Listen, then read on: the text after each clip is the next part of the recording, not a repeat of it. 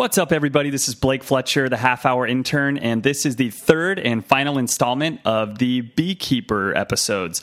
So if you did not hear episodes 1 or 2, I highly recommend you go back and listen to those to hear about beginning the hobby of beekeeping and urban beekeeping. In this third and final episode, we will hear from Ryan Olthoff, who is a beekeeper in rural Canada, about an hour outside of Edmonton, Alberta.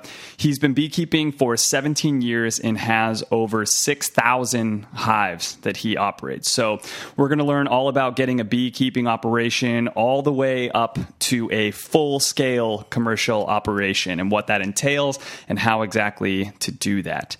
Without further ado, here is the third and final episode of Beekeeper. Ryan, thank you so much for being on the show. You're welcome. Nice to be here.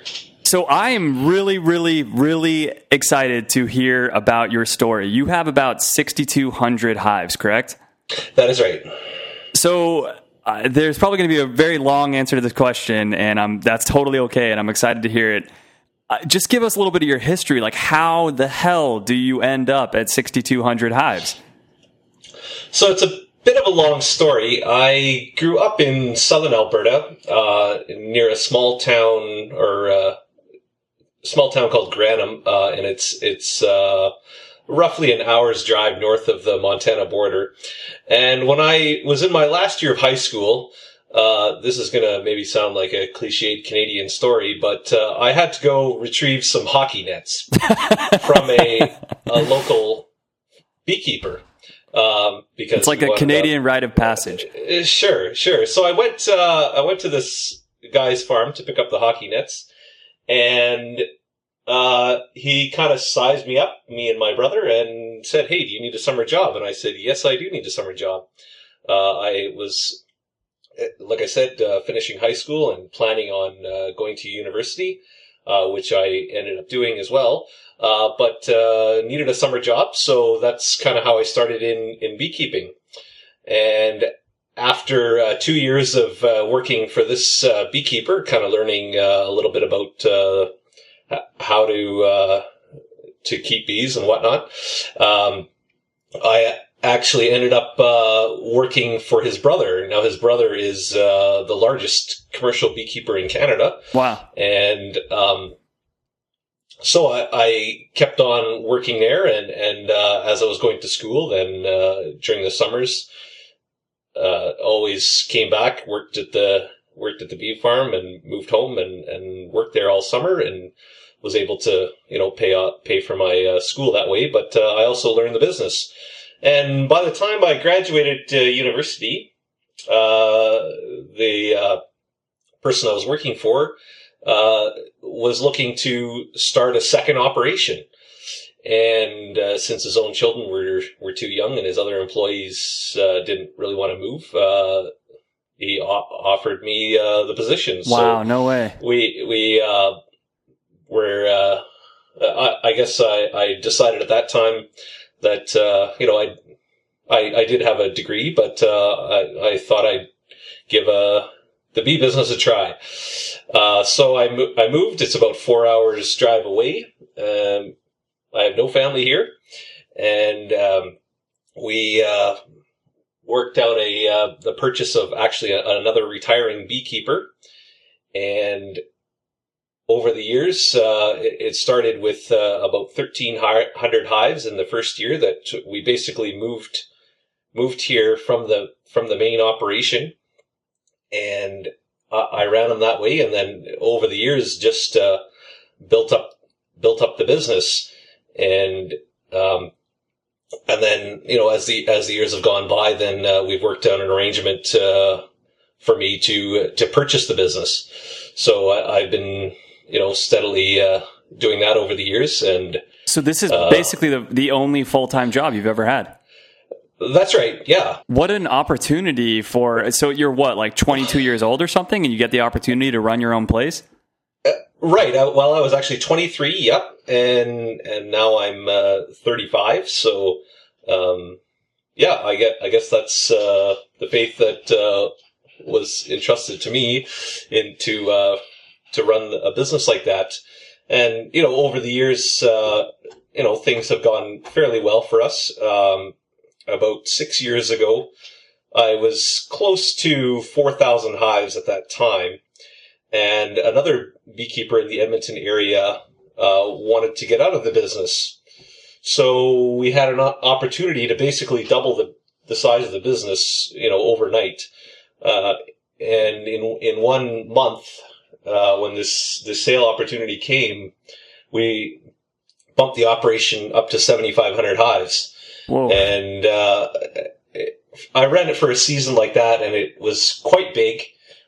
So after that season, we actually started another farm, and now my brother manages that farm nearby, about an hour away. So I scaled back to about 5,000 hives, and then over the years have built it up again. So I think next year I might grow a little bit again, maybe 6,400 hives, and I think that's the end of the business growth. That's the sweet spot for you. Well, I believe so. We kind of have a little bit of a formula about employees, and one person can successfully run about 500 hives through the season. Any more than that, and you're just not giving the bees the attention that they need, and you can make more honey off of a less amount of hives if you care for them properly and maximize the production that way. So that seems to be where we're going to settle, and yeah, I mean, so much in life is that way, with giving something the care that it requires rather than just trying to bleed it dry, and maximize profit. But so you're at what, like a dozen or 13 employees now then? Again, I'm at 12 employees, including myself. Most of them are all seasonal workers. I actually hire employees from Mexico, and they come to Canada as part of a farm worker program. Mm-hmm.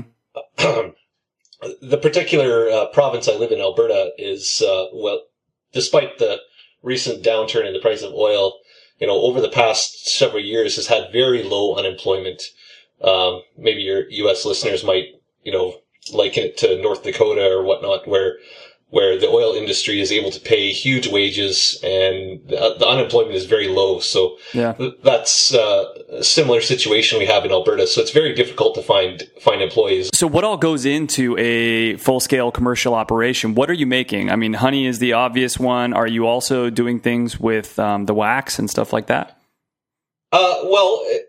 The person, my original business partner, which I still am a business partner with, does all the wax processing at his farm. It's about a 5 to 6 month a year job, and you do need a lot of specialized equipment. So for my own business, I don't melt any of the wax. I actually collect wax and have it processed there. So, but as part of a revenue stream, sure, wax sales is part of it, and honey sales, of course. And our other part of the business is pollination, and I do seed canola pollination. This is what canola oil comes from? That's correct. Yeah. Okay. So in southern Alberta, roughly 80,000 hives every year are used for seed canola pollination. In comparison to the almond industry in California, it's really a drop in the bucket. But, for our little corner of the country, it's still fairly significant. So that's incredible. I mean, you yourself are responsible for about 10% of the pollination then? I don't actually bring all my hives there. This year I had a contract for 800 hives, so I guess 1% maybe, but yeah. Why is that? You need to keep the rest of your hives doing other things? The rest of my hives I keep close to the farm for honey production. There is a certain loss of honey production when you move hives for canola pollination. But that's kind of offset by payments for the pollination contract itself. So, the reason we do it, of course, is, because it's a way to diversify our income and guarantee cash flow, which, when you're in a risky business like farming, cash flow is very important. So. Yeah. So both of the last two beekeepers that I spoke with talked about wintering their bees and overwintering. And I mean, Jeremy lives in Texas, so he said it's not much of a problem for him there. And Sadie lives in Boston, so she said, that is a definite issue there. I mean, I feel like there cannot be possibly a worse place to be a beekeeper than in Canada. What is that like? Well, the winters are, of course, long and sometimes harsh. We cover them up with thick black insulated tarps, and all our hives are on pallets. So actually, it's surprising the amount of heat that a beehive will generate, even in cold weather. So 4 hives on a pallet that are smushed together will, in a sense, share a little bit of heat, and the insulation in the tarp will hold a lot of that heat in, and snow actually is a great insulator. The snow actually will pile up so high that you can't even see the highs when you come there in the spring. It's actually drifted over that high. So yet amazingly, the bees are able to survive in those conditions. So could you tell us a little bit about the products, I guess, that you specifically are making? So let's say your honey. Do you have your own honey label and you're selling that yourself, or is everything just wholesale and you're selling that to other companies? In my business, we're basically a wholesaler. I do some farm sales when people stop in.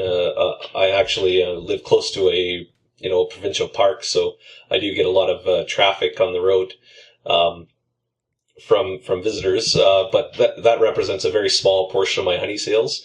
The vast majority of my honey is bulk sales, so I fill it in drums and ship it to packers, who of course will bottle it for retail sales. So another thing that I heard from both of the other beekeepers that I interviewed is that both of them said that the more that they learn and the more that they learn about beekeeping and bees, the more that they're realizing that they don't know about beekeeping and bees. So you have by far been beekeeping the longest out of the three of you. Do you now really feel like you don't know anything, or is it the opposite and now you're starting to get a grip on beekeeping? Well, I guess beekeeping is one of those things where it's lifelong learning, really, and things change as well. You have to be really on top of pest treatments and especially because although there's a lot of research going into beekeeping, there's not a lot of products on the market. So when you have a pest like the varroa mite, which is one of is the largest pest to beekeepers, and there's limited treatment options. So you really have to know what the condition of your hives is, and you have to know, are your treatments working, monitoring. I do actually have a lot of contact and discussions with older beekeepers, and in the 60s and 70s, you could make a huge crop and have almost no expenses. In fact, in those days, beekeepers didn't even bother keeping their hives over the winter in the northern states and northern parts of Canada. You just killed them off every winter and bought new ones from California. Which is, a totally different business model than what's done right now. Yeah. So that's just because too many bees are dying now, so you need to hang on to the ones that you have?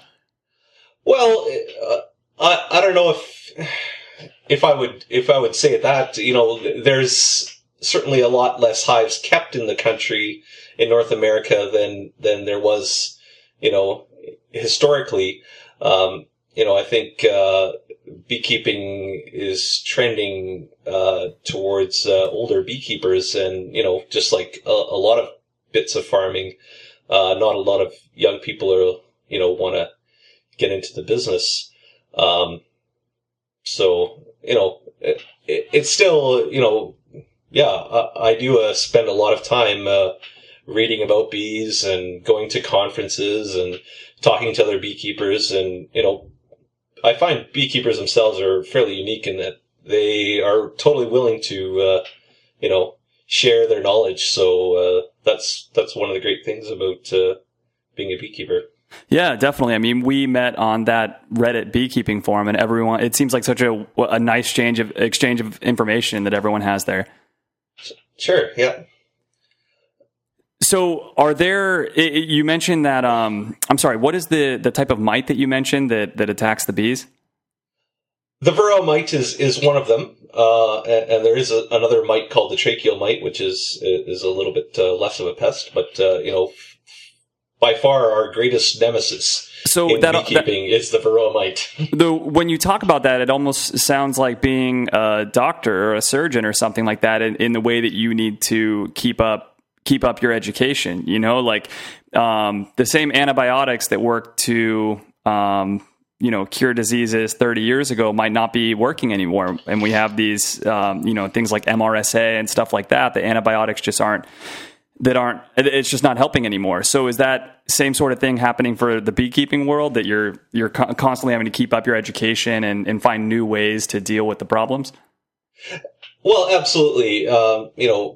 Murat, in dealing with mites, there's, there are actually a few treatment options out there, and the real trick is to develop a integrated pest management program and rotate your chemicals. But again, like I say, you have to keep on top of what's working and are there any new products in the pipeline?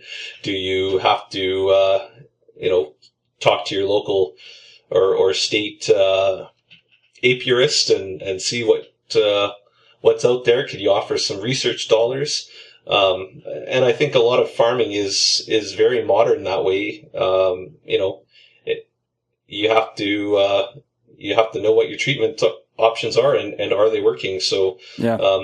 The beekeepers in the 70s, I don't think they had a microscope, and now it's almost you have to have these kind of tools and know how to use them to know that your treatment is working for sure. So what are the other concerns that you have as a very large-scale beekeeper that just kind of a hobbyist beekeeper or a small-scale professional beekeeper would not really have to worry about? Well, the other major pest to beehives is a disease called nosema, which is almost akin to calf scours. So, especially in the northern climate, bees can be confined for 5 to 6 months. So, although they can survive the harsh temperatures, sometimes if they're not able to fly out of the hive and have what's called a cleansing flight, they can develop dysentery in the hive. What is a cleansing flight? So, obviously, bees don't want to, and let me put this, try and put this as not crude as possible. They don't want to poop in their house. Yeah. So, if there happens to be a warm day, which, even in the middle of winter in Alberta, sometimes the temperature will shoot up and the bees are able to fly out of the hive and then defecate out in the wild and fly back to their hive. So, if you have a long extended winter, that they have less opportunity to do something like that. So, so certainly, there's a number of pests, and right now, we're able to stay on top of them with treatments. But resistance to chemical treatments and whatnot is always a concern. So it sounds like you have pretty much the same concerns as a small scale beekeeper. You just have them on a larger scale. Sure. And, the one advantage that a small scale beekeeper has is that they can really give each hive, more individual attention. And whereas, in our industry, it's more of a prophylactic treatment. Every hive, has to get a strip or a bit of medication because, you just, as much as we try and give every hive, individual care, there's just not enough hours in the day to do that. Yeah. So that, definitely that's one advantage of being smaller scale. And of course, like I mentioned, labor in my particular area is difficult. So that's always a concern. So let's talk a little bit about the time perspective of how long you have been beekeeping for now. So the other two people that I've interviewed, one has been beekeeping for 2 years, one has been beekeeping for 5 years. If you can remember anything that stands out, what is like one of the biggest lessons that you learned post 5 years beekeeping? Like one of the more recent lessons that you can remember that was a pretty big lesson for you? Would I say I'm running the business drastically different than when I started? Maybe not. I have a newer building, but things are certainly similar. So I think most of our business is just gradual improvement. And we're not we're willing to experiment with things. And, just for example, this year, I'm making an experimental change to, my winter covers, and, I always used to use, ropes on them, and now I'm trying bungee cords, but, I have to, do a little test run, I guess. So, and see how they fare through the cold temperatures and, are the porcupines going to eat the bands and whatnot. So, I think maybe that's probably one of the things that I've learned is, don't change everything all at once, do an experiment. And if it works, then look at changing things. And, I guess the other thing is, and this is one of the things that's, helpful, about, talking to other beekeepers and sharing information is, I'm really not afraid to steal a good idea from somebody else. So, yeah, good advice. Like all the great thinkers of our time. I'm not really one to reinvent the wheel. So if I see another good idea, I'll I'll definitely take advantage of it. So yeah, both those things are great advice just in general, not just for beekeeping. So why don't we leave off with what advice would you give to somebody who is already beekeeping and they would like to scale up their operation? What would be the first piece of advice that you would give them? Well, I think, like I mentioned, the beekeeping industry especially is trending towards older beekeepers. So I think there's a lot of opportunity for younger people to take over. You certainly, you have to have a lot of drive to want to get into farming. But, I actually just had this conversation with a 70-year-old beekeeper the other day. And, when he was getting going, the interest rates, in the late 70s and early 80s were close to 20%. And now money is so cheap, it's practically free. Yeah. So it's, I think there's a lot of opportunities out there. We've actually had a lot of stability in the honey price, over the past few years. So, definitely, if you're young and willing to endure, 5 or 10 years of really hard work, then, by the time you have a decade in the business, it gets a lot easier. Ryan, thank you so much for the advice. We really appreciate it. Okay.